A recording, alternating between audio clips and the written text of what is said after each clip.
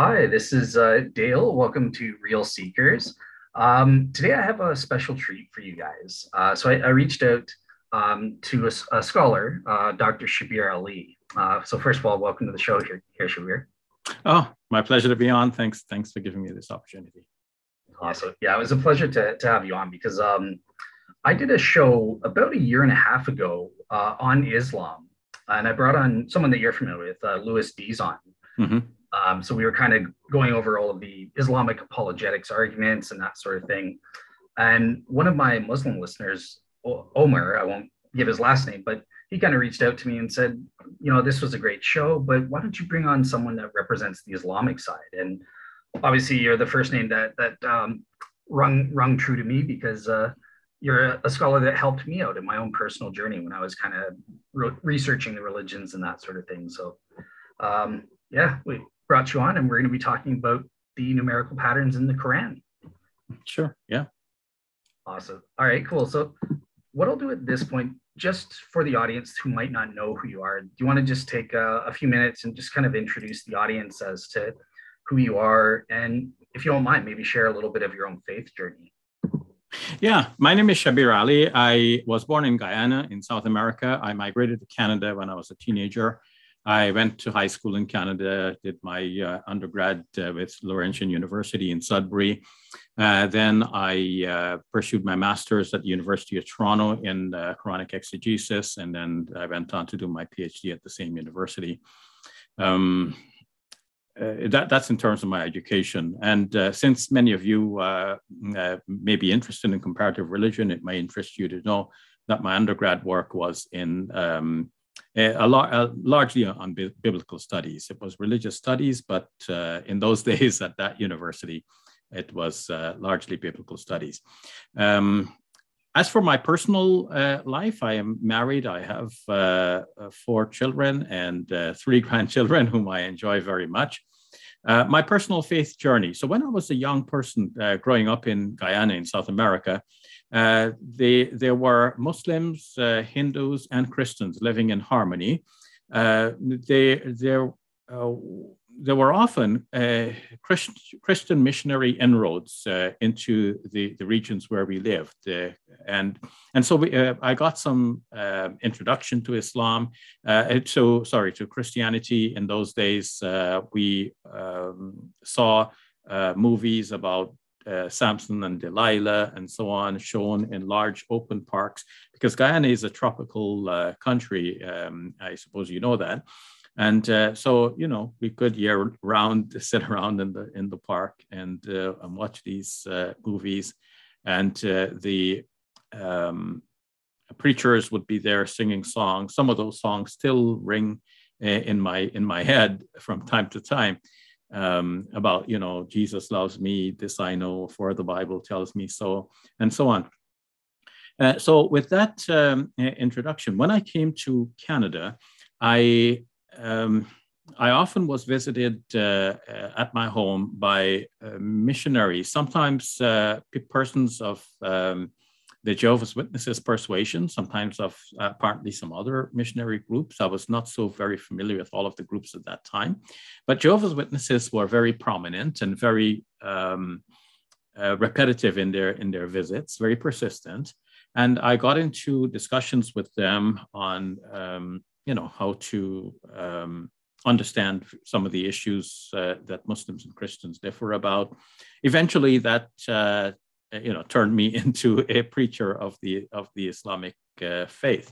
As for my own commitment to the faith as a Muslim, when I was a teenager growing up in Guyana, but I must confess that I did not come from a family with a strong religious commitment. And, I say that with some hesitation because I don't want my family to look bad, especially my parents.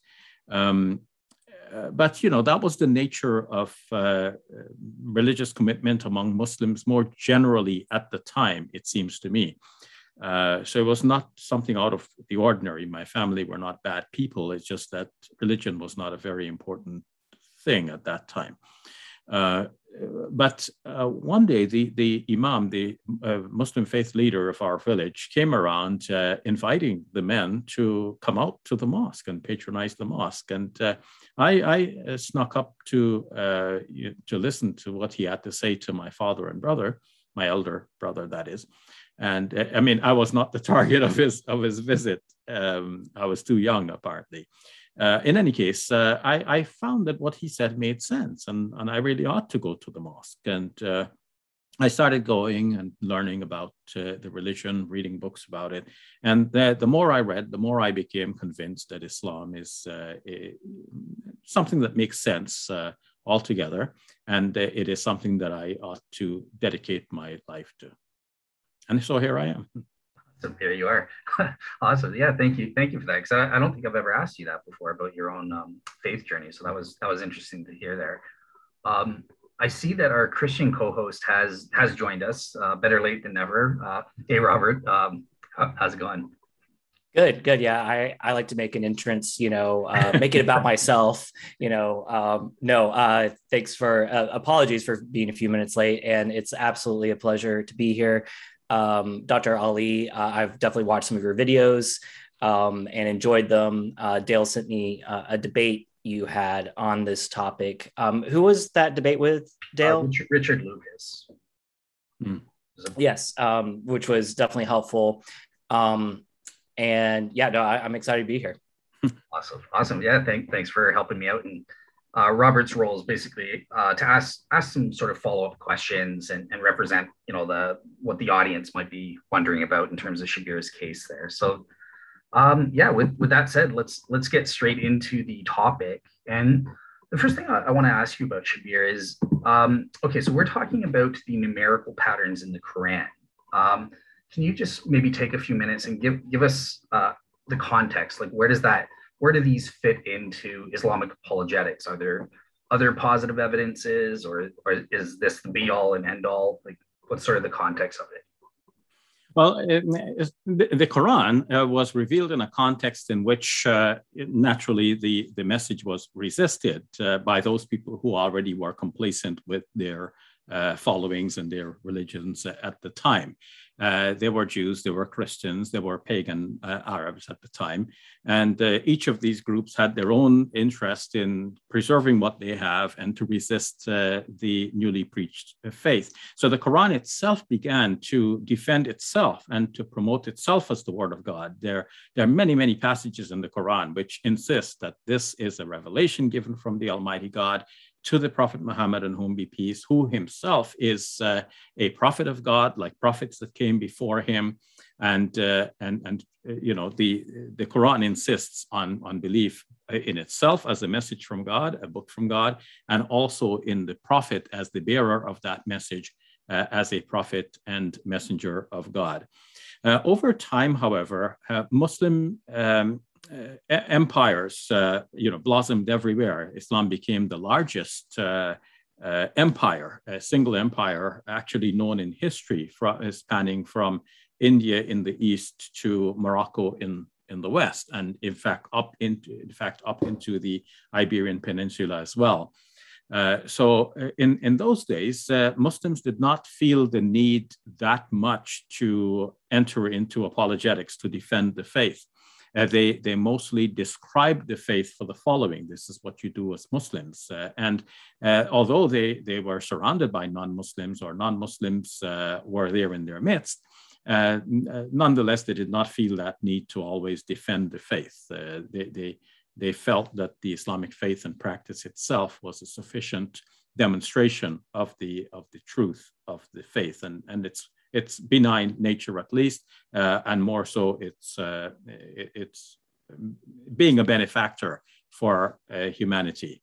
Now, in our modern times, as we are often engaged with our non-Muslim friends, so we live in a world that is interconnected. The world has been reduced to a global village. Ideas in one part of the world are quickly reported and known in another part of the world. And so we live in a world in which ideas are interacting. And naturally, Muslims have been coming forward to defend the faith in the world of ideas. So defending the faith often comes down to defending the Quran as the word of God, because a lot goes back to the Quran. If we say that the faith teaches this, how do we know that should be followed? Well, because that comes from the Quran. And how do we know we ought to follow the Quran? The answer is obviously because the Quran is the word of God. And then that raises the ultimate question: how do you know that the Quran really is the word of God?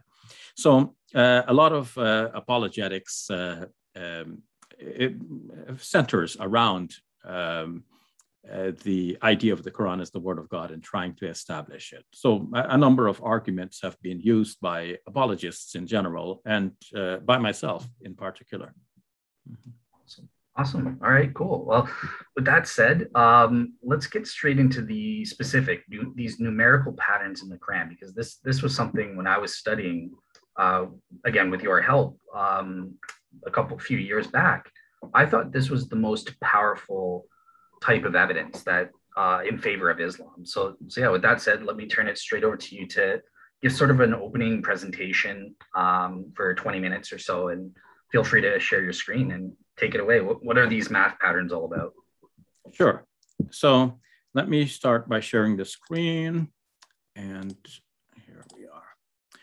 So Dale and Robert and whoever else might be listening to this, watching this later on, what I would like to present here is the fact that in the Quran, there are things that are so mathematically aligned that this seems to be best explained by the thesis that the Quran is a revelation from the Almighty God, because the Quran does not seem to have these patterns as a result of any human tinkering with the text or any human deliberately trying to make the text come out like this. It just so happens to be discovered in hindsight like this.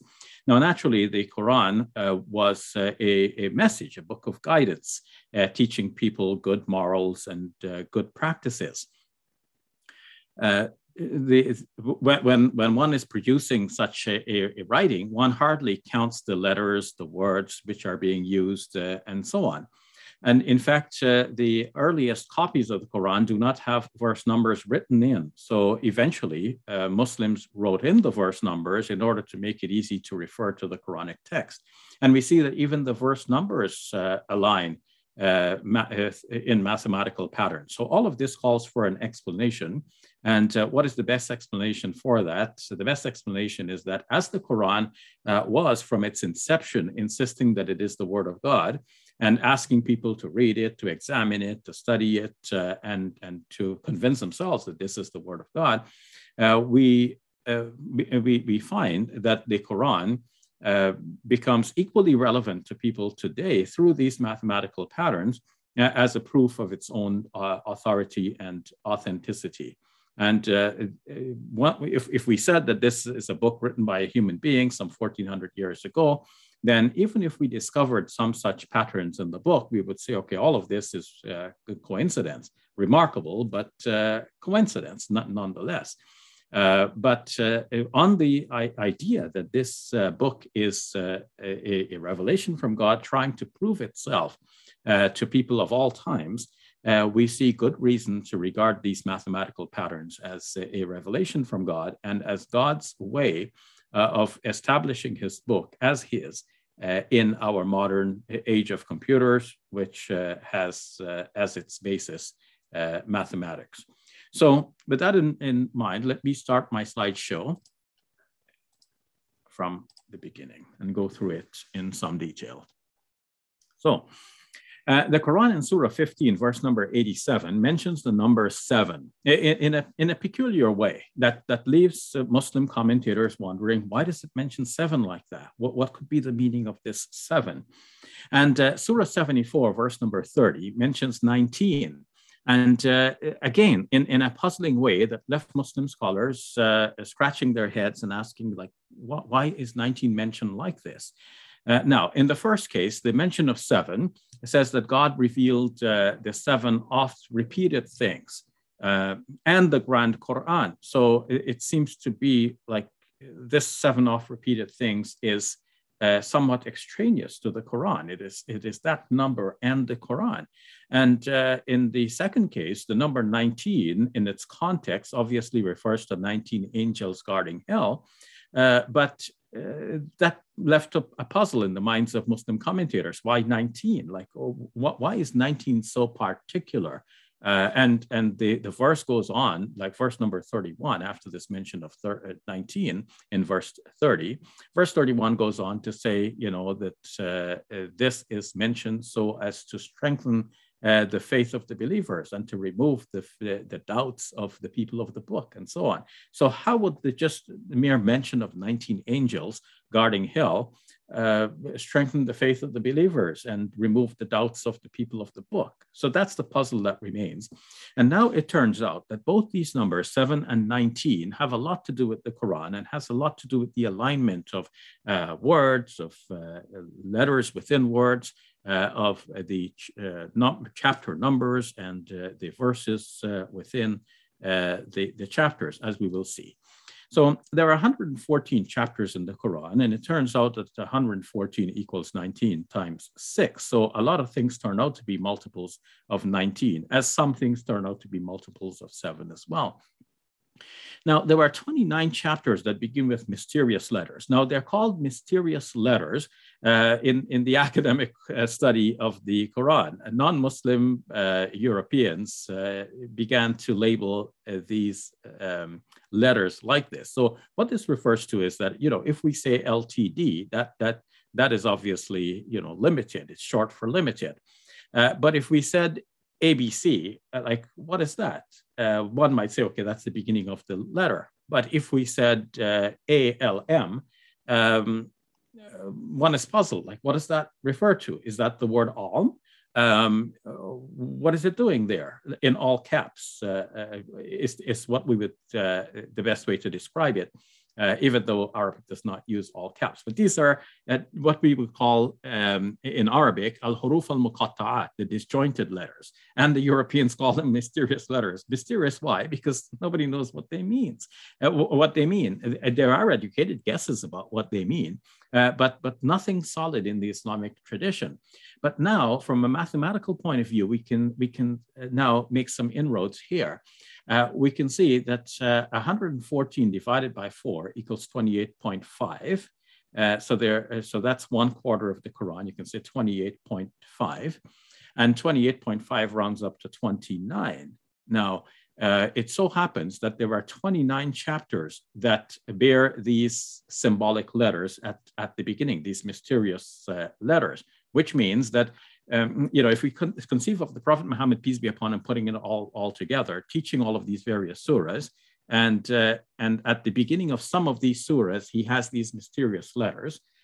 Because all of this was done by memory work, it's hard to conceive like how he decided that these 29 should have these mysterious letters at the beginning.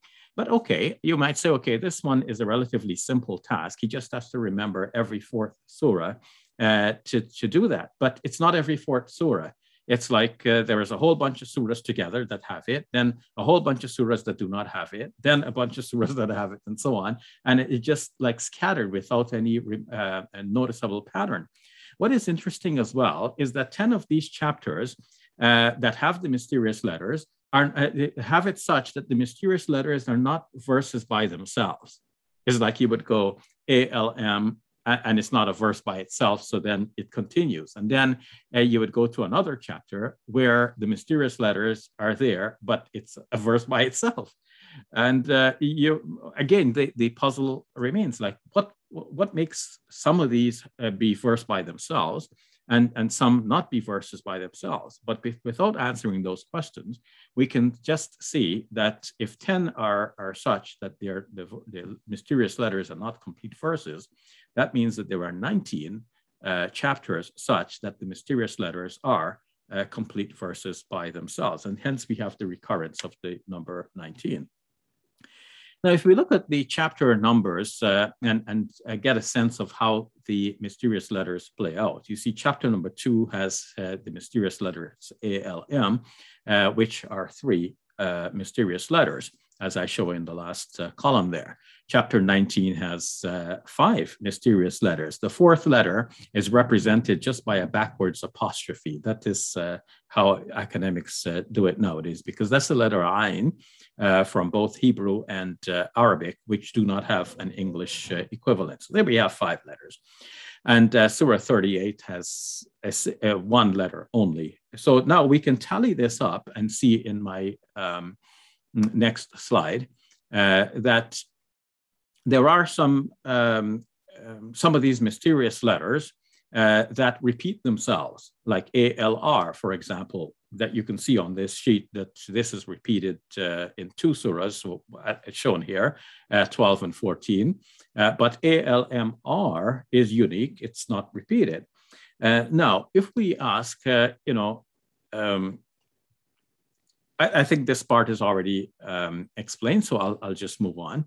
So if we look at the next slide, the number of unique initial sets are 14, and I've shown the tally here. So all of these combinations that are shown in the second column, these are the unique combinations, well, unique in the sense that they might be repeated elsewhere, but if we minus the repetitions, there are 14 separate combinations, let's put it this way, and the places where they occur, and so on. And then other chapters where they do or do not occur, and the number of occurrences altogether, which we've already shown to be 29, as indicated here in the last column.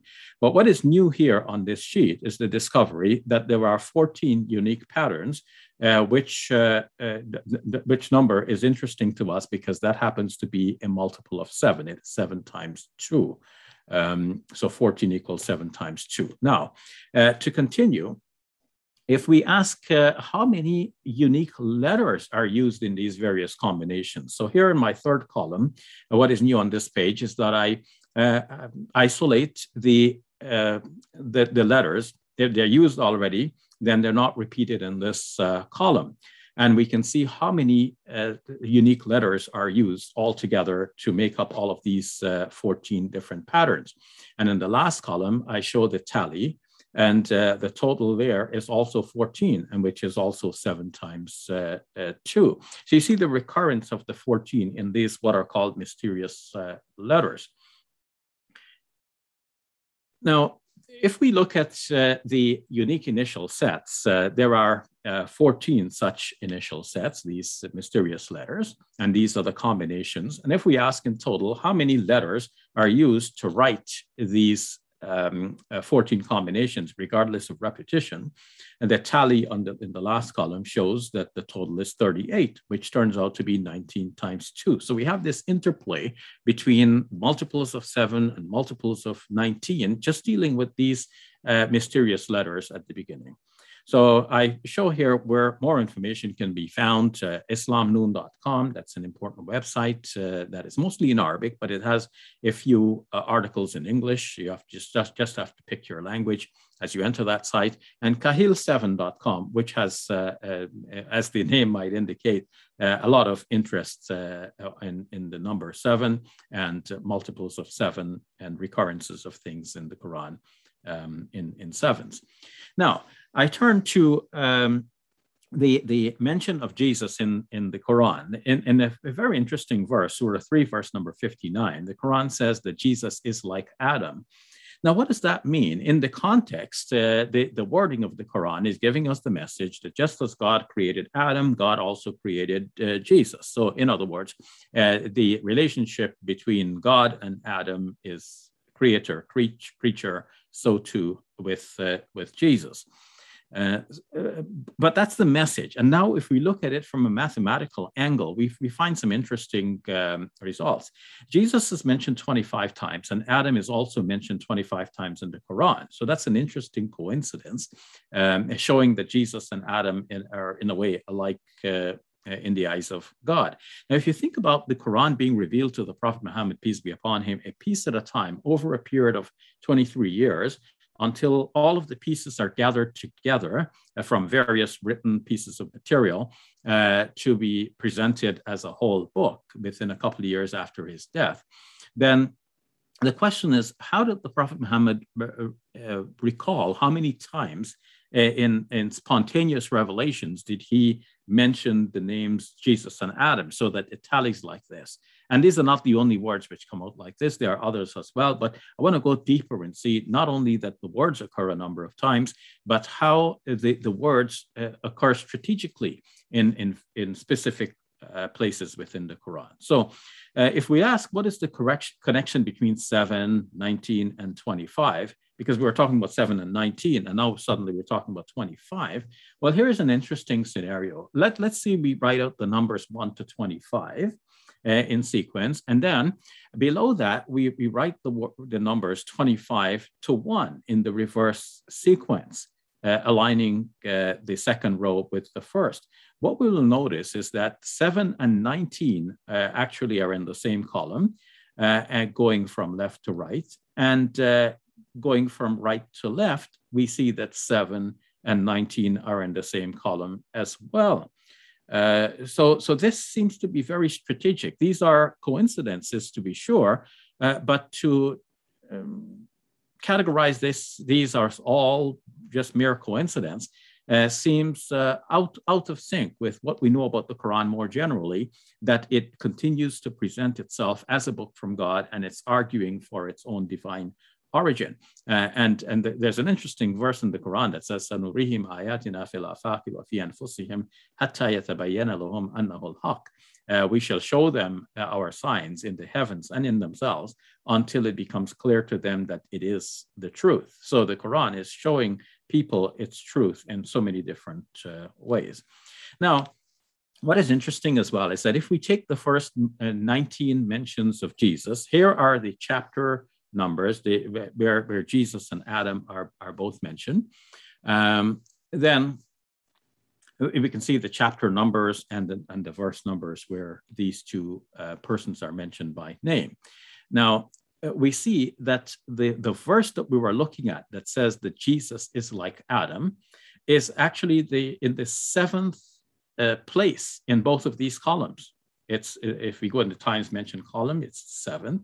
That shows chapter 3, verse 59 for the mention of Adam, and also chapter 3, verse number 59 for the mention of Jesus. In that one verse, Jesus and Adam are both mentioned for the 7th time.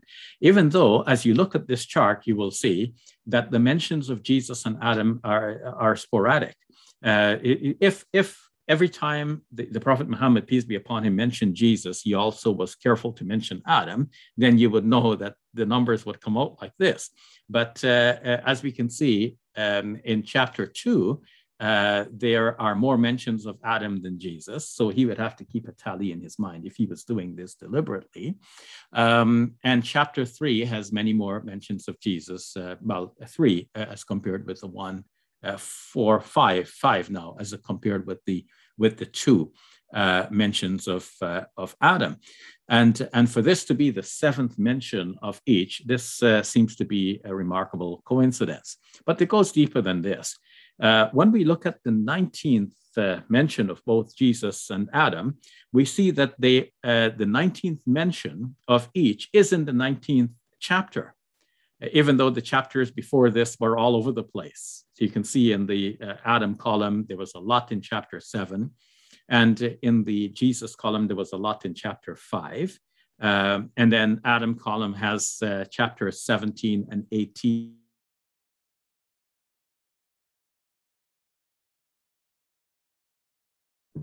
Oops, I think you froze there. Of both Jesus and Adam is in the 19th chapter. Now, the verse numbers are different here.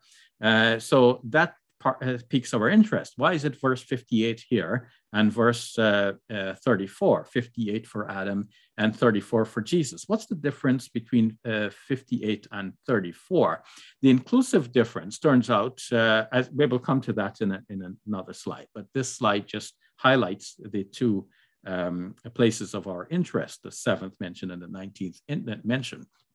So when we come to the number of verses So I have an unfinished thought there that I must come back to, like what's the difference between the 34 and the 58. So just hold that thought for a moment. So we come here to this prepared slide, which is channeling my thought. So here we have, like, chapter 3 has 200 verses, and then we go all the way down to chapter 19 that has 98 verses. Then we want to take away the 58 from chapter 3, because we want to find out how many verses altogether expired from the 7th mention of Jesus all the way to the 19th mention of Adam. So we're treating that as a whole block, where Jesus and Adam are mentioned for the 7th time, and then all the way up until the 19th mention of Adam to get this whole block. And it turns out that the total number of verses in that entire block is 1957, as I show at the bottom of this page, that being the total number of verses in the verses column. And that number 1957 is a product of 19. It's 19 times 103, remarkably so. And now, if we ask what is the total of the verse numbers of the first 19 occurrences of Jesus, here too we get exactly the same number. Here are the first 19 mentions of Jesus, the chapter and verse numbers, and the verse numbers remarkably add up to 1957, which, as we know already, is 19 times 103. So to get the same number, 1957, as though we're talking about a date in history or the date of birth of a parent or something like this. Well, it's close to my date of birth, by the way. But, if we're talking about something like this, this number occurs very frequently. But if we're talking about some, random addition, it's hard to think about how, by adding this way or that way, you're going to get to the same 1957. And yet this is what occurs, which is a product of it being 19 times 103. I'm wrapping up now to the end. And then I'll get to your questions, Dale and Robert. So I said hold that thought about the 34 and 58. It turns out that the inclusive difference, that means if we were to think about 34 being the first verse and keep counting until we get to 58, there will be 25 verses altogether, which means that in the 19th mention, in the 19th surah, the 19th chapter of the Quran, the 19th mention of Jesus to the 19th mention of Adam gives us a block of 25 verses. And recall that both Jesus and Adam are mentioned in the Quran exactly 25 times each by name. So we see these recurrent patterns and a tight-knit mathematical system that governs this. Now, if we ask, how did the Prophet Muhammad, peace be upon him, remember like all these verse numbers? In fact, he couldn't, because the verse numbers were not actually there within his lifetime. Now, these verse numbers came to be introduced into the text as reader-friendly aids to mark the spots where the trained readers of the Quran, whose readings go back to very ancient tradition, and made definite stops, and they recognized these as verse numbers. And various verse numbering systems emerged in the Muslim world, but the one that we're dealing with here is that which became standard by the publication of the 1924 edition of the Quran, which we refer to as the Cairo edition in academic circles. And this is the verse numbers, the verse numbering system that God, by his providence, has made popular throughout the world. And it shows this remarkable mathematical system behind it, which could not have been the work of any human being. We just discovered this in our recent times. In fact, it was 1974 when somebody first started to publicize this sort of information. He was an engineer from Egypt who lived in the United States of America, a man by the name of Rashad Khalifa. And prior to that, people did not discuss the Quran as a mathematical miracle, as far as I can tell in our history.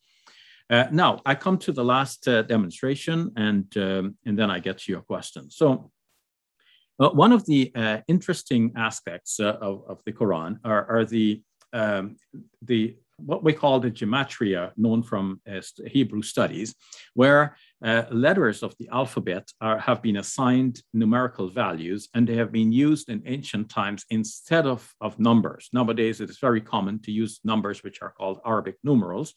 After these have been borrowed from India and introduced by Muslim scholars to the rest of the world. So that's why they're called Arabic numerals. But letters of the alphabet were given numerical values prior to that, and the numerical values were used to number things like verses and even pages. And we find old Greek manuscripts of the Bible where you have the numbering system is based on this alphanumeric code. A letter represents a certain number. So going by that code, which is known through usage in Hebrew and in Greek, and also eventually in Arabic, we can see that the name Musa in Arabic, Moses, it has the numerical value of 116. That's the total when we compute the value of each letter that forms the word Musa in Arabic. And we get the total there. Similarly with Harun, Moses' brother, Aaron, the numerical value of his name is 261. And we can see that the total of these two names is 377. That doesn't show anything yet, except it forms the basis of what we want to demonstrate next. Now, if we look at the surahs where Aaron is mentioned, so here we have a tally of the surah numbers and the ayah numbers, the verse numbers. We see that the surah numbers total 377.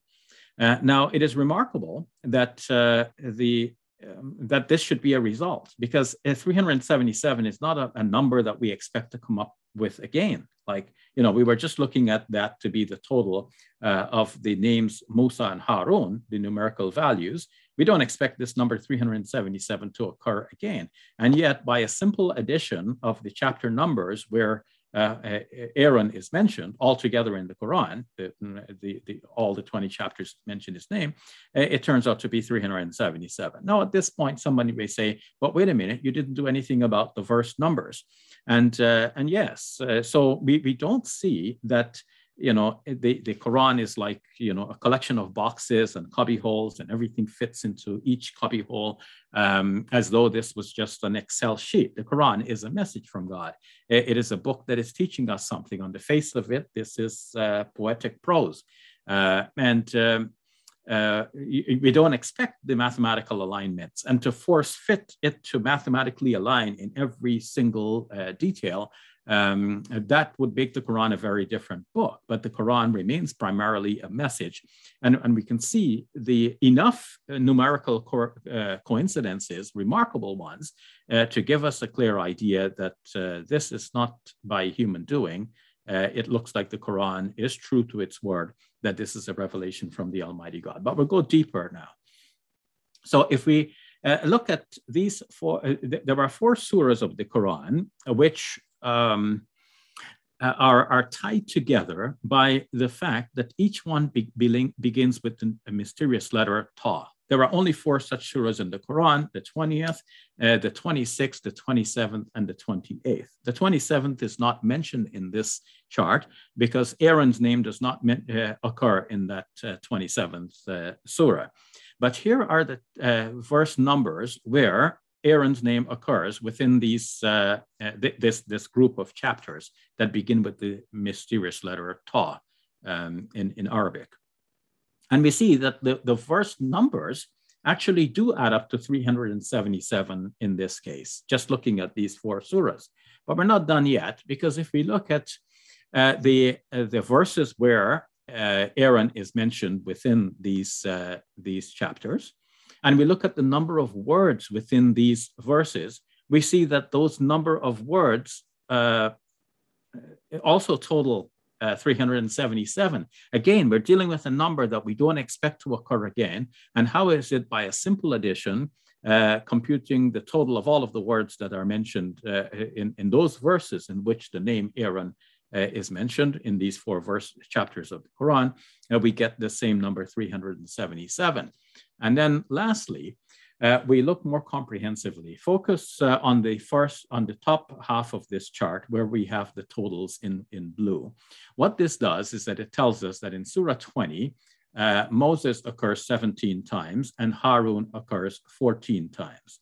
In Surah 26, Moses occurs 8 times and Aaron occurs 2 times.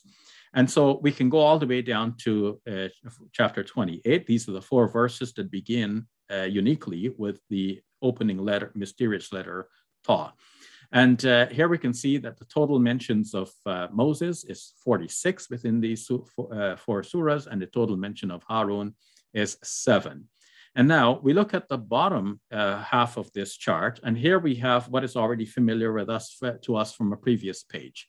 It is this page. We computed we didn't compute it. You're just relying on my and the correctness of my computation here, where I've shown you that Moses is 116 and Harun is 261 for a total of 377. So this part of this chart has been incorporated now at the bottom of this last chart actually that we're studying before I go to your questions.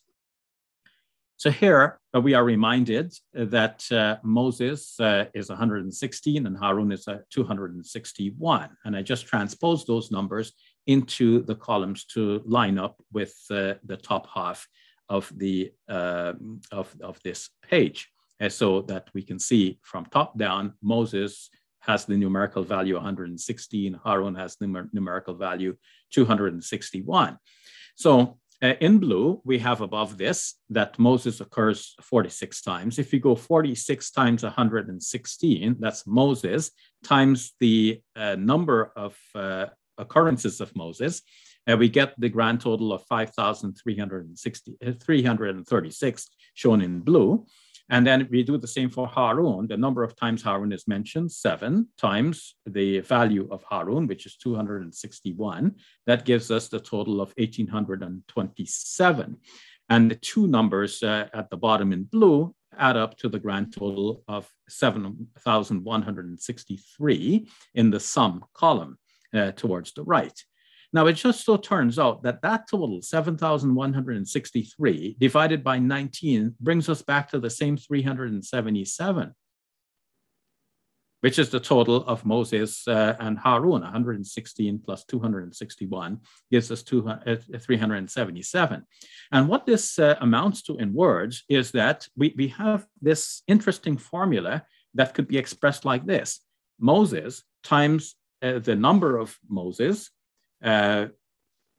equals Aaron, or rather, let me start over. So Moses times the number of mentions of Moses plus Aaron times the number of mentions of Aaron equals 19 times the sum of Moses and Aaron. So to get this remarkable result, it seems to me to be more than coincidence. And things like this make me conclude without a doubt that the Quran is the word of God. So with that brief presentation, a little bit longer perhaps than I expected. Totally fine.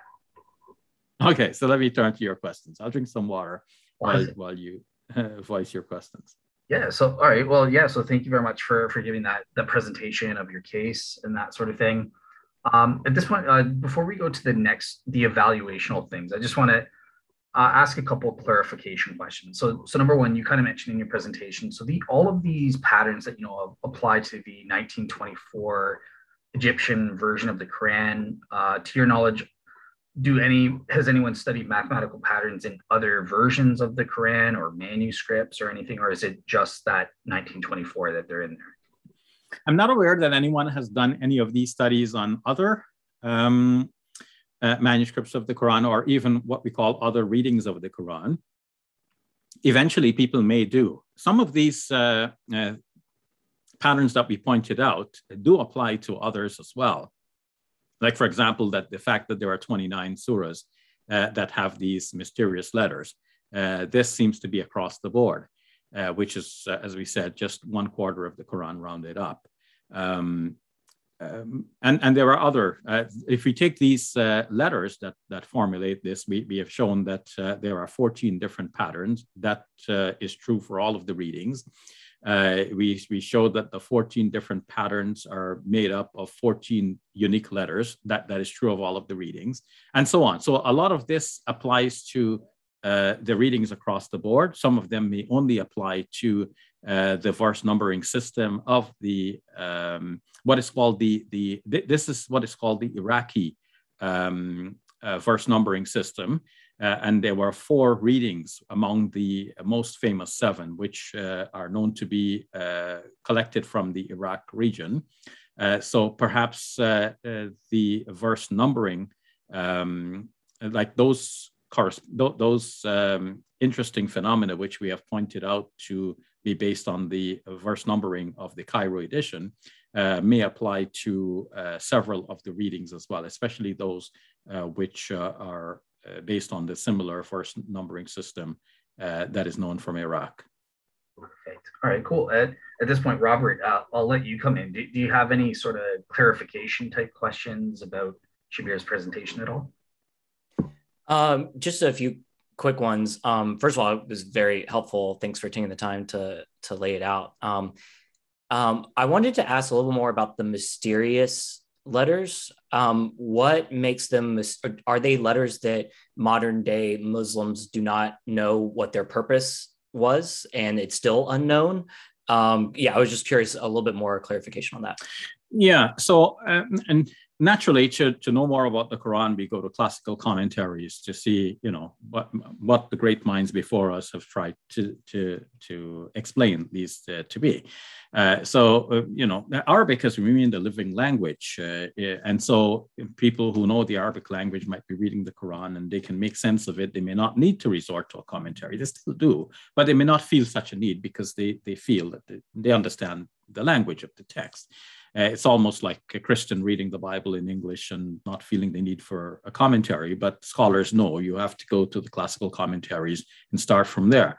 So the Arabs themselves, reading the Quran, come to these letters and they don't know what it means, because it's almost like we are reading something and, the first letter of an English piece of prose is written in an archaic style. But it's part of the word that follows, and you just make sense of the whole word, and you know that this letter is not isolated by itself. It's part of a word. But if you get some isolated letters that do not form a familiar word in the English language, you're wondering what that is. More so, the Arabic language is written in a continuous cursive style, not in block capitals. With that in mind, like with these letters are actually often like as if it's like a disjointed letter by itself. It does not continue to be written in the same cursive style to connect with the letters that follow it. So why, for example, one letter by itself in isolation, it doesn't seem to make any sense. So Muslim scholars have tried to explain this in various ways. They said that perhaps this was a way of challenging the Arabs to remind them that the Quran is made up of simple letters that they already know from the alphabet, and yet they cannot produce something like the Quran. This is one of the interesting features of the Quran, that the Quran is challenging them. Do you think that this is an invention of a human being? Okay, if you think so, well, then produce something like it. And so one idea among Muslim commentators is that these mysterious letters are there as a challenge to them. It's a kind of like teasing them. But one idea that seems to me to be a better explanation is that maybe these letters were like warm-up vocals in order to draw people's attention. It's almost like in our English conversations, we might start sentences with so. Usually the word so technically would imply a continuation and a consequence of what we were saying before. But sometimes we just mention the word so as a way of catching the other person's attention. So we say, so Dale, how's it going? The so here does not have any function except to first make sure the other person is listening, to capture the person's attention, and then you say what is significant. So perhaps those letters were used in this way to capture the attention of the audience and then to deliver a pertinent message. But they remain mysterious. We can only say that this is an educated guess. The meaning is still elusive. Just curious, are they all known letters though, or some actual like glyphs that you don't understand or something? They are known letters from the Arabic language. Okay, that's fascinating though. Awesome. All right, cool. So at this point, I want to kind of transition into, okay, Shabir, now you've kind of laid out your case. Now what do we make in terms of evaluating your case? So the first thing I want to kind of ask you about is, okay, just how do you identify a miracle of God, generally speaking? And you've kind of went into this in your opening about kind of ruling out human design and stuff like that, but specifically with the numerical patterns, what is your process for identifying these things are miraculous? I don't know, Dale, if there is a particular way of deciding that something is by divine intervention as opposed to, if there is no God and things are happening like this. We might speak of a baby being born miraculously, or someone miraculously being saved from a situation that only God could have helped this person from.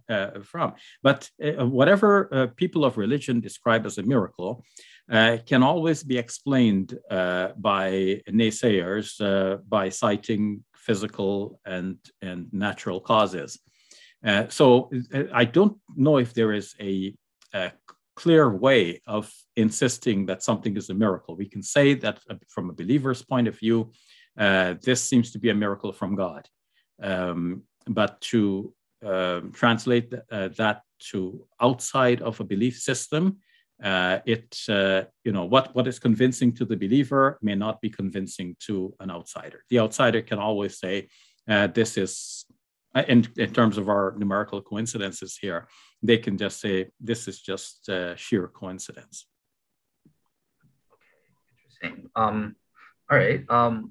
And yeah, so I guess one thing I'll say, if you don't mind me kind of going on, because I wanted to get your take on how I approached these numerical patterns. And I kind of approached it through William Dembski. You're familiar with this from your debate with Richard Lucas, but I approached it through Dembski's specified complexity, because I think that this is a statistical probability claim type thing. So let me just share my screen for a couple minutes. Again, you're the guest, so I'm not going to take too long, but so I just wanted to quickly go over what specified complexity is. So in the first place, there is this criterion of specification. This is where you specify a given pattern that is independent of the event. So it's a detachable pattern in that way. So tractability, I think, is something that's really important for the numerical patterns in the Quran. The occurrence of the event has to be indeterminate with respect to deriving these numerical patterns in advance. Also with the complexity criterion. So this is basically, it's an improbable event. So it's a small enough probability that it's below some kind of probability threshold. Or something like that. So William Dembski has his kind of universal thing, which is anything that's 1 divided by 10 to the power of 150, that's a universal bound. Anything that's smaller than that, it can't be explained by chance or something like that. Whereas in certain cases, there may be localized probability bounds, and you would have to calculate that. But here's the main part that I want you guys. So it's really important with these to get what's called the saturated probability. And that's represented by this sort of equation here, 1 minus the probability to the power of n. And by that, so we have like the probability, of an event, say it's 1/7 or something like that. If we roll a dice getting a 3, it's 1/6. That's the probability of that. In addition to that, though, you have to take into account what are called the probabilistic resources. And there are 2 types of that. So there's replicational resources. So what's the probability that you'd roll a 3, but you get to roll the dice 5 times to get that 3, that one specified result. And secondly, there's also specificational resources. So this can increase your probability of, well, hey, I'm not just looking for a 3. What's the probability that I get a 3 or a 5 or a 4 or something? So I have a 3 out of 6 chance or something like that. So that's kind of how I evaluate these patterns. But I wanted to get your sort of take on that in general. Obviously, you're the guest. So do you think this makes sense? Am I off base in using this to kind of calculate stuff? Or? I cannot, at a glance, just comment on this in detail, Dale. But let me say 2 things. First of all, as you know, William Dembski's way of arguing for intelligent design through these methods has not been widely accepted, even among Christians.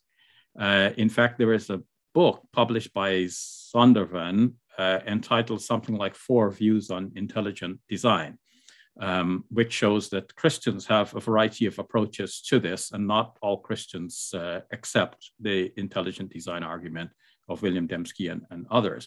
Now, coming to probability, let me maybe say something that will align with where I think you want to go with this. So with with the number 7, if to get something that is a product of the number 7, we know that every 7th number is a product of 7, 14, 28, 21, 28, 35, and so on. So if we're picking numbers at random, every 7th number probably will be a product of 7. But so too with the number 19, every 19th number is a product of 19. So we go 19, 38, and 57, and 76, and 114, and so on. So these are products of 19. And every 19th number is such a product.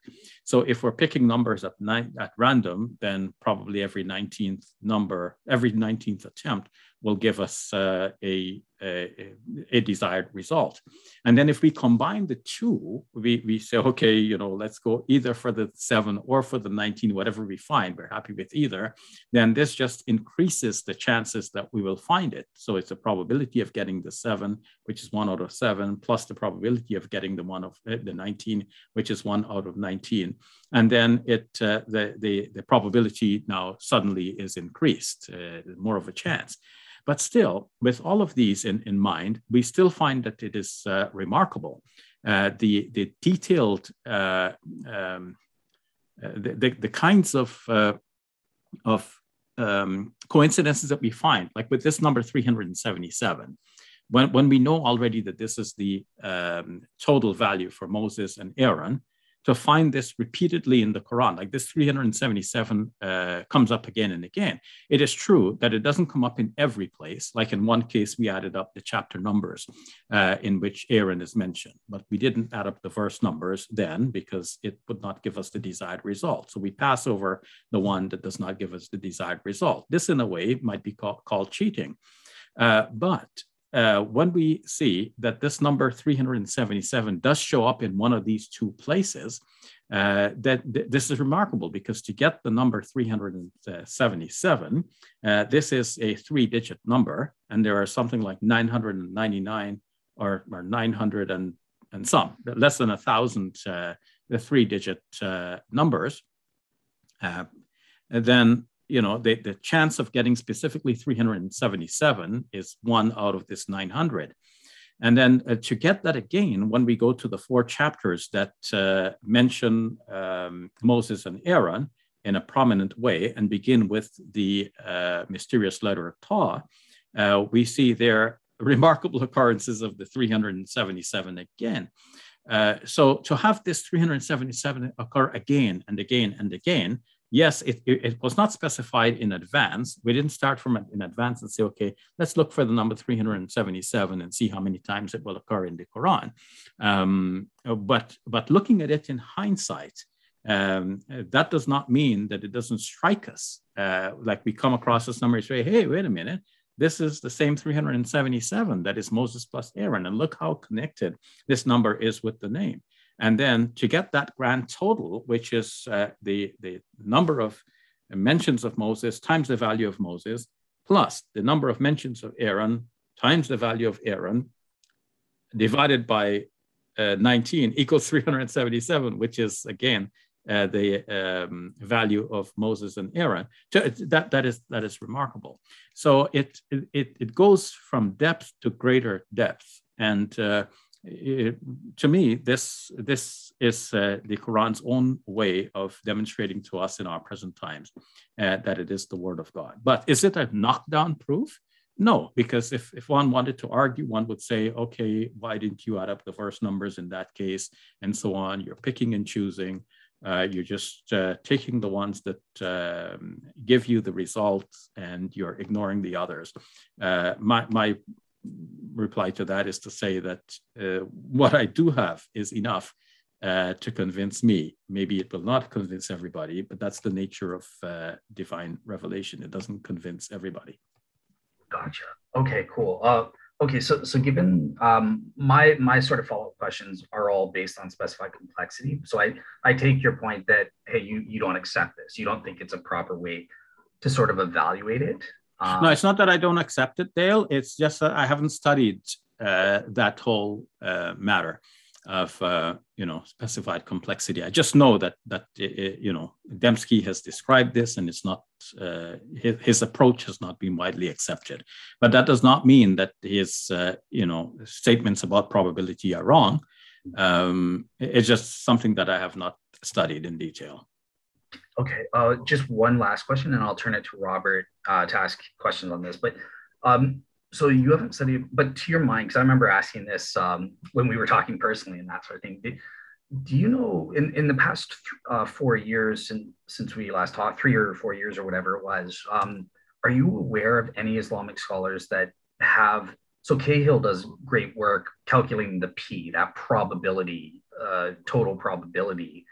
But I've never seen like anyone tackle the issue of the probabilistic resources. How many replicational or specificational resources do they have? And that was kind of why I had to remain agnostic on it. So I'm just wondering, do you know of anyone who's at least tackling that issue? Or this whole study of the Quran and its numerical patterns is still an ongoing study. And what remains for Muslims to do is to publish more of their working results to show the number of steps they have taken to arrive at these remarkable discoveries.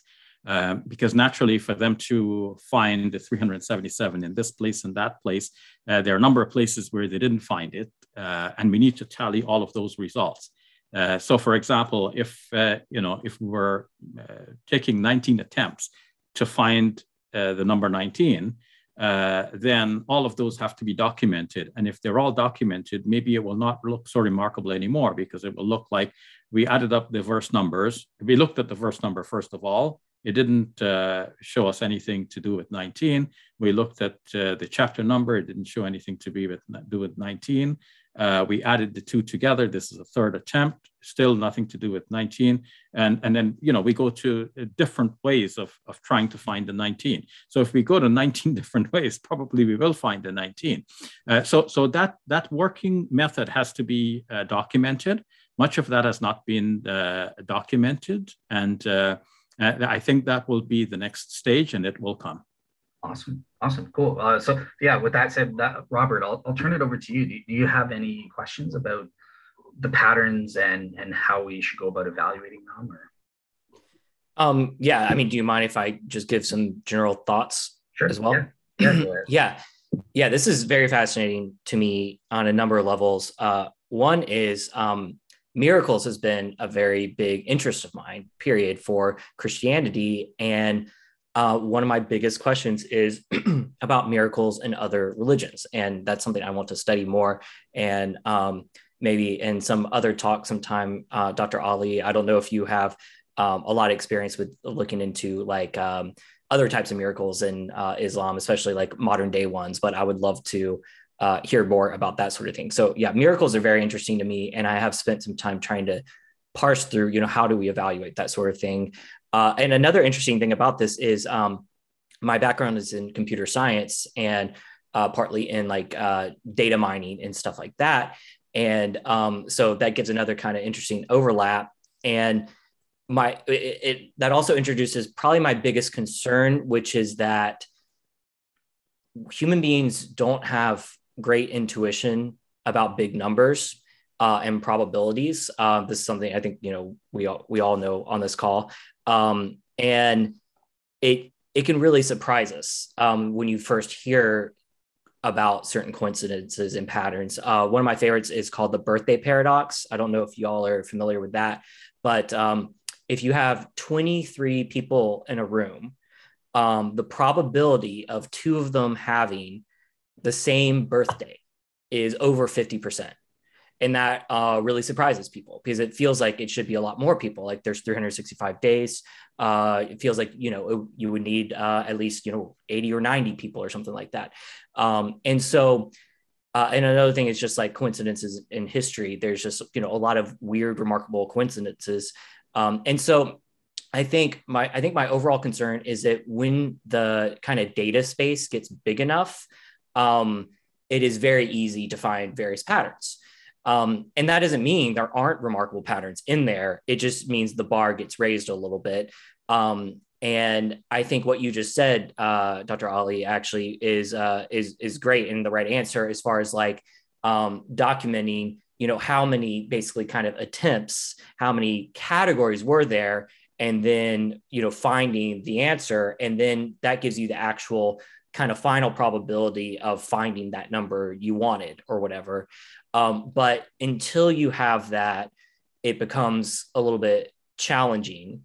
And so like, I think a lot of what you presented is, the 377 is really interesting how that pops up.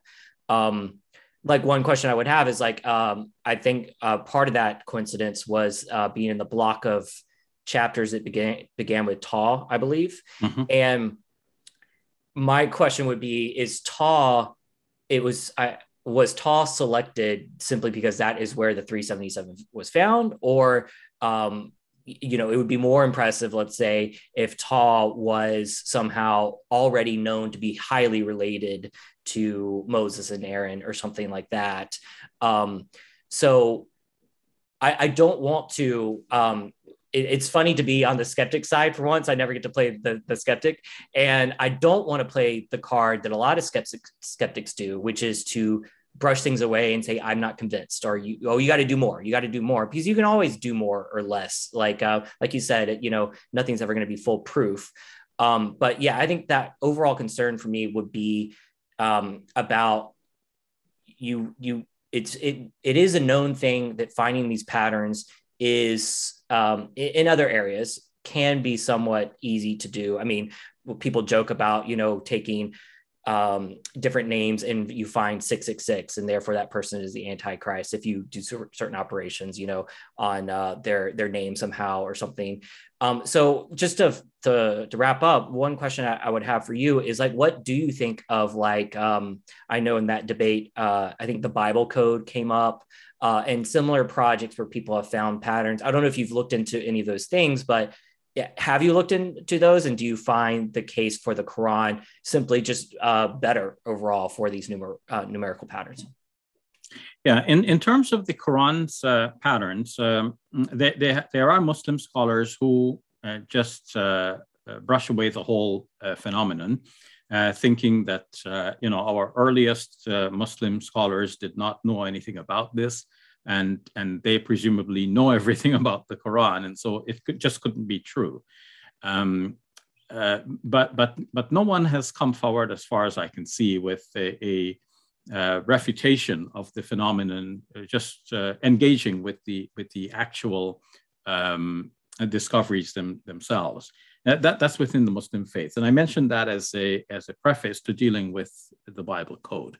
So the Bible Code presented by Michael Drosnin and Jeffrey Satinover has been widely criticized among Christians. Graham Stanton, I believe, is one biblical scholar who has written against this. And what they have shown is that what is presented as the Bible code is a use of the Hebrew letters as a string of letters, the Hebrew letters of the Old Testament, as a string of letters, regardless of what they mean. And the spaces are removed, so you have a continuous string of letters, spaces between words, that is. And then these letters are arranged in rows and columns, naturally. And then words are searched for as we might search for words in a book of puzzles today, or in a local newspaper. You search for words going across, going down, or going diagonally. And if words are so discovered in proximity with each other that give a certain meaning, then that is thought to be something miraculous, especially if it seems to predict an event that occurred long after the Bible. So, for example, if one is able to find Indira and shot, then one would say, okay, well, this seems to be an indication that Indira Gandhi would be shot. But this system is referred to as equidistant letter spacing. And it seems to owe its name to the idea that you put so many letters in a row and the same number of letters below and so on, so you have a block. But if you do not find any meaningful results from one block of presentation, then you can change the number of letters that occurs in each row. And then, of course, you get a very different block of letters, same letters, but they sneak around differently. And so you can suddenly find new words. And if you go by this method, then the critics have pointed out that you can do this with almost any book. And somebody had actually mentioned Moby Dick in this regard. And apparently there was a challenge, okay, do it with Moby Dick. And then somebody did it too. But I'm a little bit vague regarding this last part. But that has been the main criticism of this, that it modifies the data rather than to work with the existing data and letting the data speak. So, in your opinion, for the Quran numerical codes, there isn't enough selection going on by the person studying this to explain away getting these numbers, that it seems a little too baked into the text. Yes. I mean, given the time, I could only present 20 minutes worth of data, but there are coincidences and patterns and interconnections all over the Quran. And so these are too many, and they're too complex to be just simply the matter, by coincidence. Like, for example, we saw in my presentation that Jesus and Adam are both mentioned 25 times. And the relation between 7 and 19 and 25 I've shown. And we saw that the 19th mention of Jesus and Adam are such that there are, in a block of verses that begin with Jesus and end with Adam, and that block of verses is exactly 25 verses long. And we've seen that the first 19 mentions of Jesus, when the verse numbers are summed up, comes up to 1957, which is 19 times 103. And from the 7th mention of Adam all the way to the 19th mention of Adam, 1957 verses have transpired. Now, of course, we're looking at two different things here. We're looking at the number of, like, the verse numbers where Jesus is mentioned for the first 19 times. We didn't compare that with the 19 first mentions of Adam. So we're comparing two different things. But to get this number by this simple way, even if you say these are like 2 or 3 different tries, 4, 5, 6, 7 different tries, we're trying 7, 8, 9, 10 different things. But now we're not only finding the number 19, we're finding a recurrence of the 1957. Which is not just simply 19 anymore. It's this larger number. So, all right, cool. Yeah, thank you, Robert. All right, cool. I have one last quick follow-up question on this section, and then we can move on to the poetic patterns question as well. But so you mentioned the Adam and Jesus comparison. They're both mentioned 25 times. I've heard that in debates, like some opponents have said, well, actually, one of them's mentioned 28 times. So there's apparent. I don't. First of all, is that true? And if so, why and how do you guys eliminate the extra three to make them on par? Yeah. Yeah, actually, we don't eliminate anything. It's possible that those who said it's 28, maybe they use English translations, and maybe the English translator at a certain point inserted the name Jesus or Adam just to make sense of the passage. But we're when we say 25 times each, we're dealing with the Arabic text and the actual mention of the name. So the name Adam, the name Jesus. And how do we know this information? Like, actually, we have resources that were not meant to do, like they're concordances, just like you have Bible concordances. I'm looking around to see if I have one here. So I have one here. So this is a concordance of the text, and it will give us here's the text of the Quran, which didn't need to be here. It's almost like you have a concordance of the Bible and you have the Bible pages within the concordance. It just makes the whole work larger.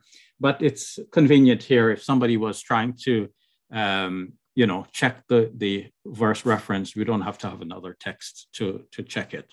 But what is unique about the book is that it mentions the words. We can see at the topical heading where the words on this page are listed. And then the listings of all of the chapter number and verse number where a certain word occurs. So we can see all of the numbers at a glance. So in a book like this, if we go look up Jesus, which is Isa in Arabic, we'll see there are 25 results. And if we look up Adam, you'll see that there are 25 results as well. Gotcha. All right, cool. Yeah, you gotta be careful about that when you're evaluating these for sure. So, all right, awesome. So with that said, one thing that I found interesting when I was talking to you about these numerical patterns, you also mentioned that it's not just these mathematical patterns, but there's also some people like Raymond Farron have sort of incorporated poetic patterns as well. And I think you mentioned that there's sort of a cumulative case based on these. Do you want to explain what the poetic patterns are, and how do they contribute to the numerical patterns?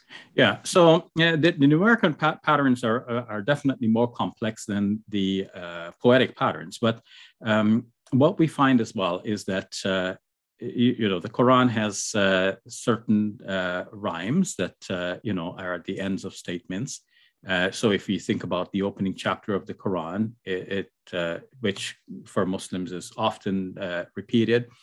It says, Bismillahir Rahmanir Rahim, Ar-Rahmanir Rahim, Maliki Yawmiddin, Alhamdulillahi Rabbil Alameen, Ar-Rahmanir Rahim, Maliki Yawmiddin, Iyaka na'budu wa iyaka nasta'in.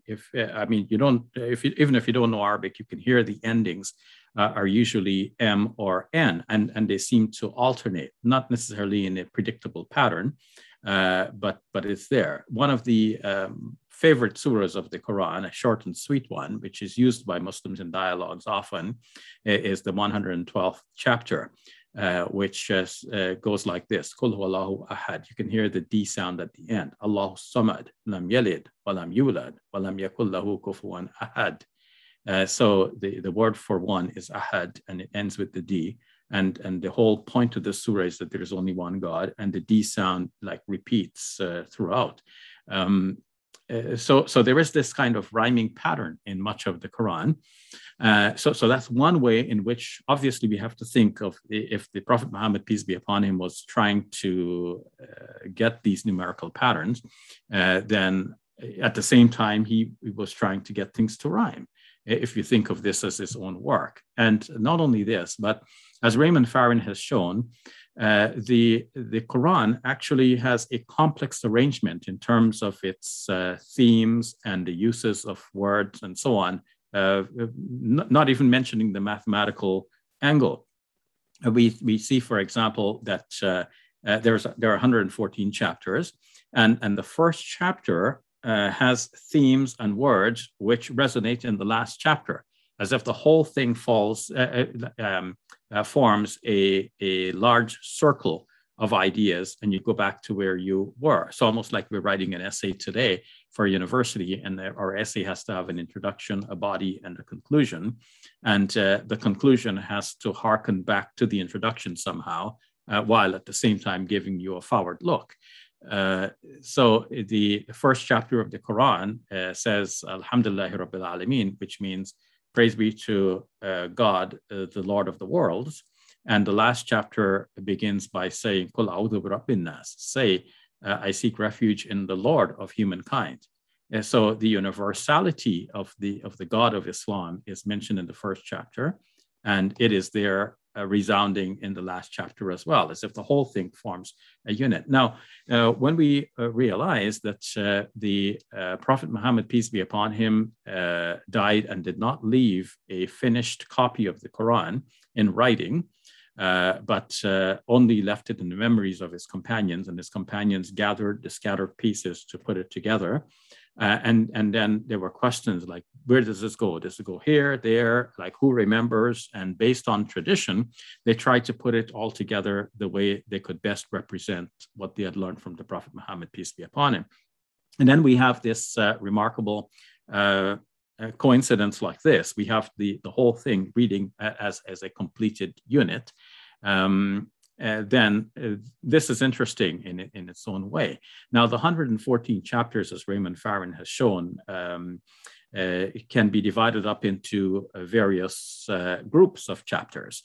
And then we see that within the groups of chapters, you have a similar type of phenomenon where they all read like a unit, and what is mentioned at the beginning of the group seems to resonate at the end as well. So that unitary, that unitary composition is maintained. And you can see also the Quran says that God has done everything in pairs, made everything in pairs. And so too, we can find that there are pairs of surahs within the groups, within the larger groups. And the pairs of surahs as well have this kind of mirroring phenomenon. And Raymond Farren has shown that there is always some kind of duality or pairing. Sometimes it's a mirror effect where you go A, B, B, A.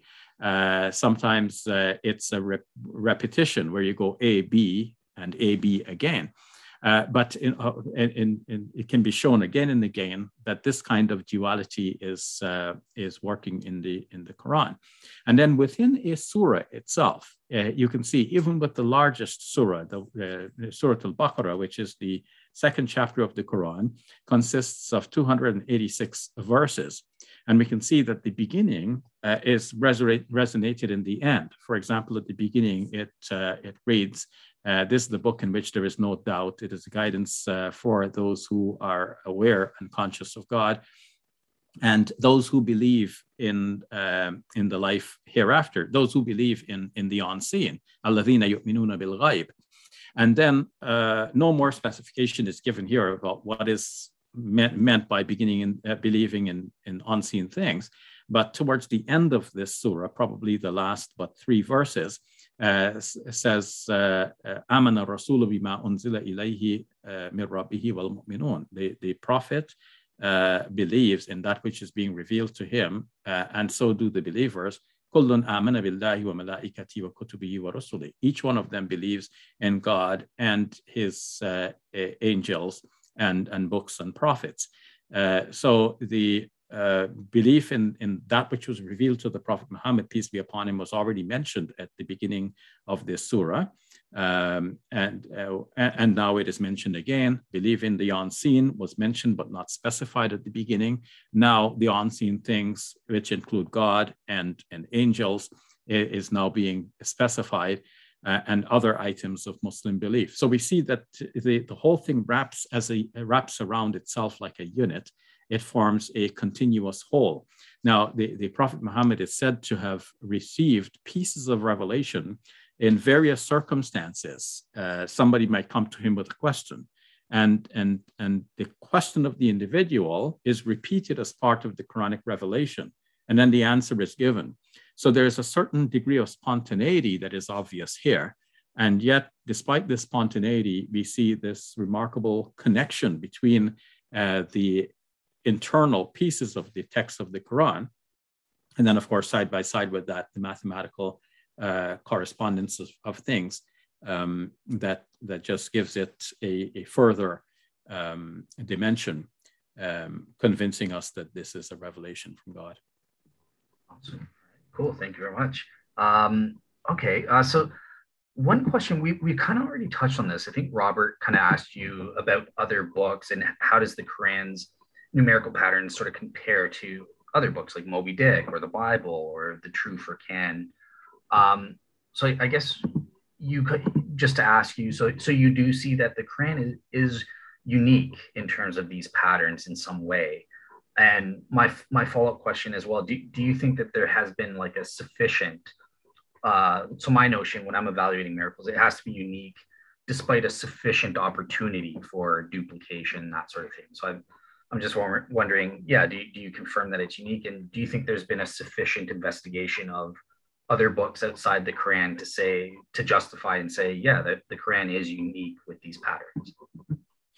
I know that many people have attempted to prove patterns within the Bible. There was, for example, the work of Ivan Panin, but that has been criticized by Christians. And one of the criticisms they leveled against his work is that he seemed to have produced his own Greek text of the Bible in order to get the patterns that he desired, which for Christians is an obvious no-no. You have to work with the given text, not produce your own. And in our work on the Quran, we have worked with the given text, which is the Cairo edition, and we have not tried to produce a different Quran in order to make the patterns match. Previously, I mentioned the name of Rashad Khalifa, who was the first person who publicized this phenomenon in the Quran. And I've already admitted that the phenomenon does not occur in every place that we check. But he wanted to make it appear in every place, apparently. And in some places where it did not work out exactly as desired, he proposed a modification to the text in order to get the patterns. And for this and other reasons, the Muslim community largely have ignored his work and viewed it with suspicion. And that's one of the reasons why it is slow in picking up among Muslims, even though we likewise reject his attempts to modify the Quran. And we have continued to show patterns which are there in the Quran as we hold dear today. Some people are still suspicious of it, given this history. But to see if such patterns might occur in other books as well, I tested one phenomenon that I know from the Quran to see if it is there in the Bible. The phenomenon I can describe very briefly, Dale. Perhaps you heard this from me before. So there are 114 surahs in the Quran, and we can see the number of verses in each chapter easily by going to the end of each chapter and noting down the last verse number in that chapter. So we can tally this and we'll see that the total number of verses in the entire Quran is 6,236. Now, if we had two columns, one of the chapter numbers from 1 to 114, and the next being the number of verses within the chapter, totaling 6,236, and we add across, we would either get an even or an odd number, naturally, because any two numbers added together will produce either an even number result or an odd number result. What is interesting is that of the 114 chapters, there are exactly 57 even number results and 57 odd number results. So this is not a major coincidence, but nonetheless, it's I will call it a minor coincidence, but notable. What is even more remarkable is that if we took the sum of these two columns in which we have the even numbers in one and the odd numbers in the other, we'll find that the total of the numbers, those 57 numbers in the even number column,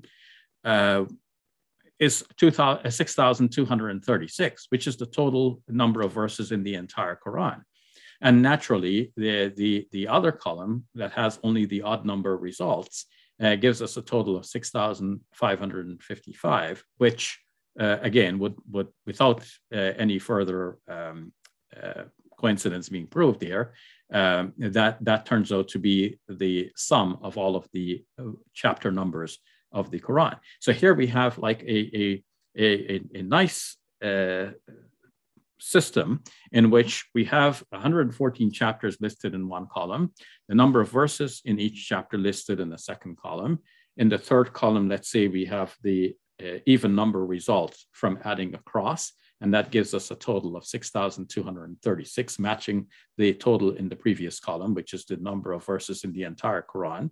And in the fourth column, we have the odd numbered results from adding across, and the total there is 6,555, which is the total of all of the chapter numbers in the Quran. So it just looks very neat and elegant, and this is a remarkable result. Now, obviously, there are some constraints here because the two numbers in my rightmost column must add up to the sum of the two numbers in my leftmost column. So there's some constraint here, but still, this is remarkable. And does it occur in other books? So I tested the Bible using data that is easily available online, where people have computed the statistics to show this chapter number has, this many verses. So I went through all of the 66 books of the Protestant Bible and the additional 7 of the Catholic Bible for a total of 73. And in none of these 73 books did I find these bottom totals to correspond as they have done here with the Quran. I find this to be an interesting result, and perhaps other students will find, other patterns to check for, and maybe they will find that there are patterns in the Bible and other books as well. What I'm looking at is the overall argument that the Quran is the word of God. It's the Quran's own argument. And one thing that did not pop up already in our discussion, Dale, is that the Quran often draws attention to numbers, in addition to the fact that it spoke about the 7 and the 19, which I mentioned at the beginning of my presentation.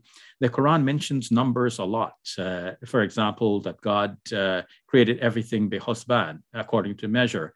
And husban, the Arabic word husban, actually relates to hisab, which means accounting. The Quran says that God created the sun and the moon and so on. The ta'lamu adad as-sinina wal hisab, so that you may know the number of the years and the accounting. Here we have the word hisab as well, which means accounting.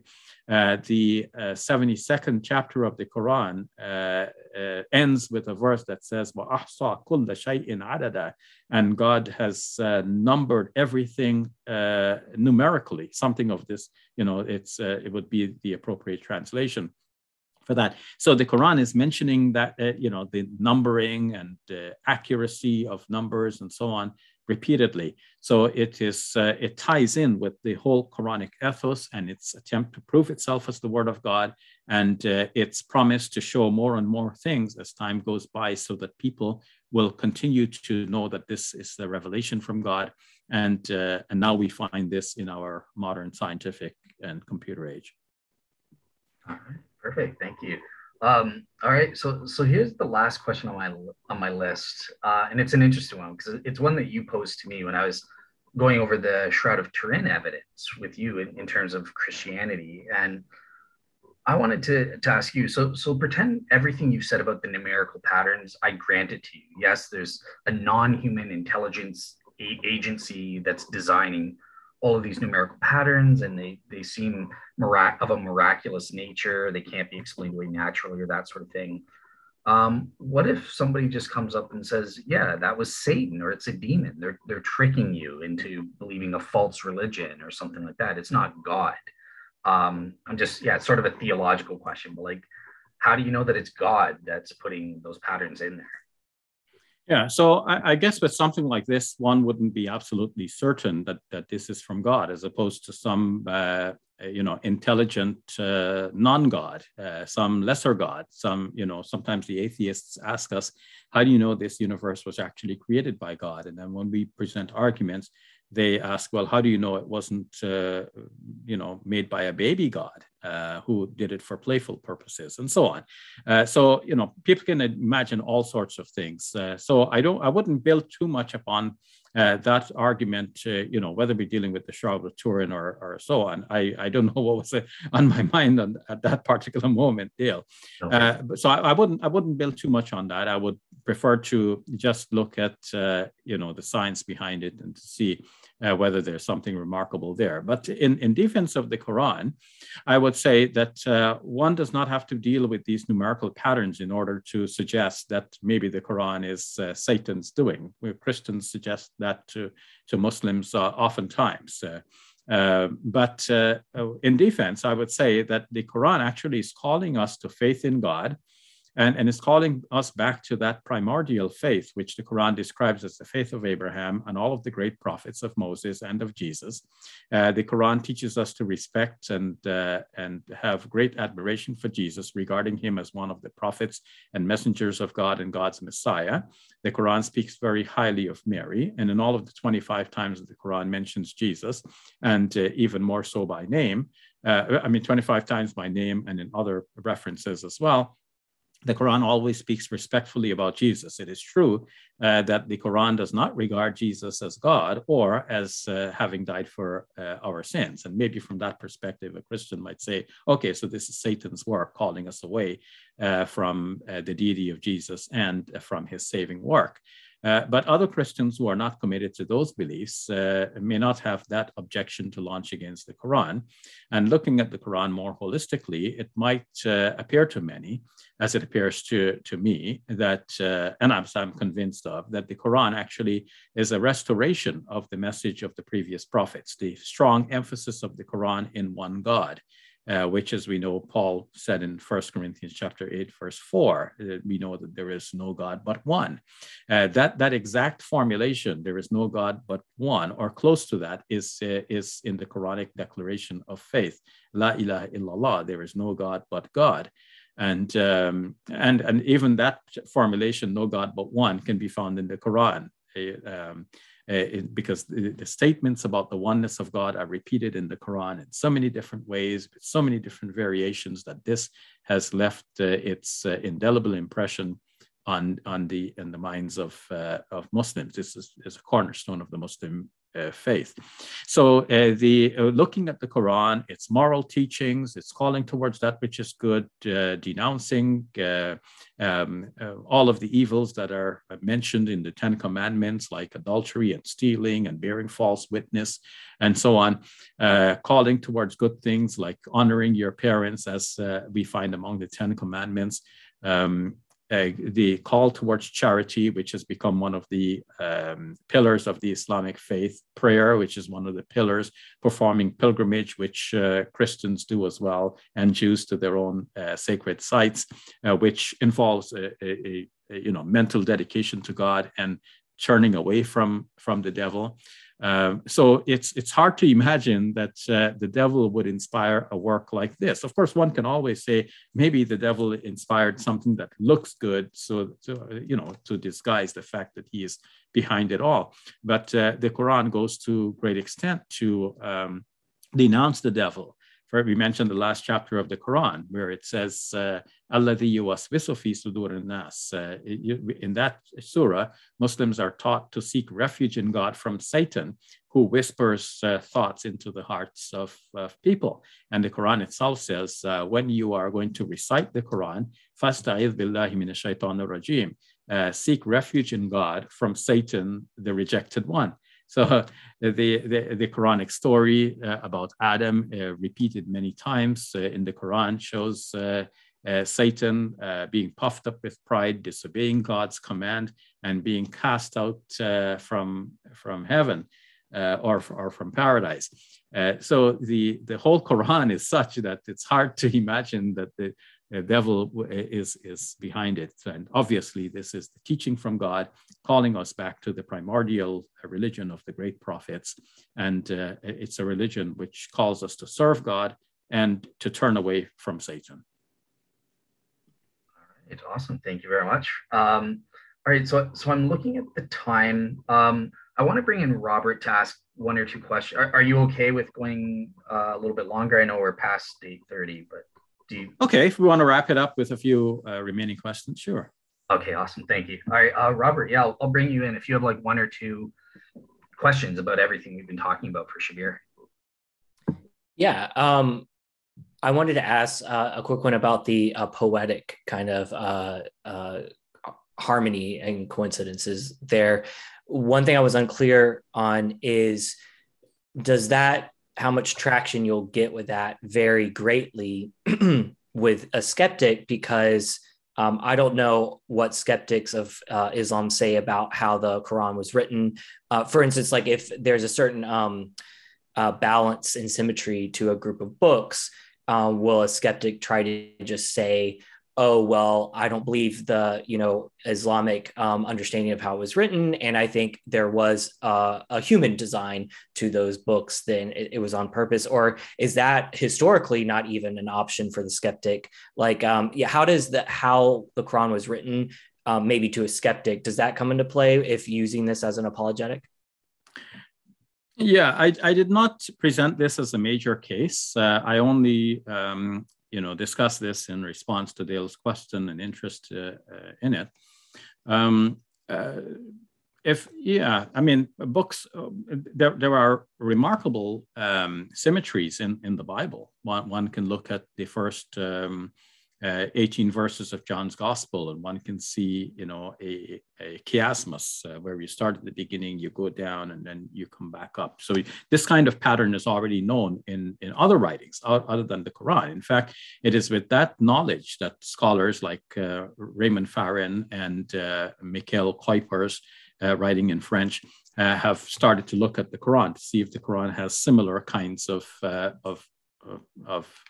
thematic patterns and connections.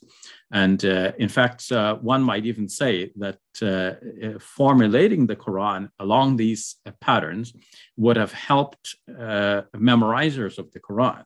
And since the Prophet Muhammad, presumably, peace be upon him, would have been the first one to memorize the Quran, it would have been convenient for him to have such patterns in his mind. So he knows he starts here, and he's going to go around, and he's going to come back right there, and then he knows the unit is done. So could you say this is almost more of an argument from beauty and depth of it, of like, because I understand that, of like, maybe it's not as much of a coincidence if it was a useful technique to memorization or whatever, but just, and I accept that argument in general, of like a poetic beauty, or is that, sorry? Yeah, I think it is more than the beauty, Robert, because in the case of like, if we think of a gospel writer sitting down with pen and paper or parchment or, those primitive pieces of types of writing, papyrus, and then they have a chance to think about what they're going to write, and they're going to formulate it well, and you can see the result right there before their eyes. In the case of the Quran, because we're dealing with such a large document, which is like about 4/5 the size of the New Testament itself, for the Prophet Muhammad, on whom be peace, to hold this all together in his own mind, especially since it's developing in response to circumstances and events and questions that are being put to him as well. So for him to have all of this worked out in his mind and have these patterns like this, from a naturalistic point of view, naturalists want to explain everything based on naturalistic factors and causes. So they're not going to accept that God has anything to do with whether you're talking about the Quran or the Bible or anything. They're going to look for natural causes. And they will explain that maybe this served this poetic purpose or this memory purpose. Maybe this was a mnemonic device. But it seems to go beyond that because it is so complex and so provisional as it related to various circumstances as they unfolded. There could be a war suddenly breaking out, and there is instruction about how to deal with this war. There could be a marriage suddenly taking place, and then there is a mention of the marriage and instructions regarding marriage, and so on. So with all of these changes and so on, it's hard to see that the Prophet Muhammad, peace be upon him, worked it out in his own mind. Second, if he worked it out in his own mind, nobody seems to have had the clue about this after him. His companions in his presence and after him, this was not discussed. It is only recently that Mikhail Kuipers wrote about this, and Raymond Farren did for some further studies about this, and they published books about this. This is in our lifetime. So we're talking about a 1400-year tradition, and Muslim scholars did not clue into this. It comes only from this deep study when we have the written text in front of us. Plus, we have our computers and so on that allows us to make all of the comparisons and check things easily. So it goes more than the beauty, but of course, it's not as strong as the numerical patterns. But knowing the numerical patterns already and looking at this aspect of the Quran as well gives us something like icing on the cake to say, well, okay, it's not just haphazard. It's not as if it was just strewn about. It's there performing a very useful function as a book of guidance for people. Its beauty and its the excellence of its composition and so on. That's one aspect of it. But then deeper than that, we find the mathematical patterns. It just makes overall sense. And one last quick question. Since you're obviously so familiar with the Quran and have much more of a feel for the text, which numerical one is the most impressive to you, just personally, that you, when you really looked at it, you're like, wow, that's pretty amazing that those numbers added up. I'm just curious which one for you. Yeah, if I were to identify one, it will be that last one that I presented with the recurrence of the number 377 in the various places. Awesome. Yeah, well, I think with that, we can wrap it up. So I just want to say, yeah, thank you to both Robert and Shabir for coming on and presenting the case. Obviously, Shabir, you're a world-class scholar, and I respect your research on this. But more than that, I was happy to have you on because I like having scholars that actually care about the little people and that sort of thing. And you were there for me when I was curious and asking questions. So I have a lot of respect for that. So yeah, thank you to Shabir, and thank you, Robert, for coming on and asking excellent questions. And thank you for having me on, Dale. It's been my honor. Awesome. All right. Well, thank you, Robert, for engaging with me. It was an honor to get to ask you questions, Dr. Ali. Thank you. Awesome. All right. So just for the audience, what I have coming up next week, Dr. Cheryl White will be coming on. She's a medieval historian, and she's an expert in Catholic relics, which for me as a Protestant, I don't know anything about. So she's going to be talking about the historicity of certain relics. So look out for that. And otherwise, have a great week. Take care, everyone.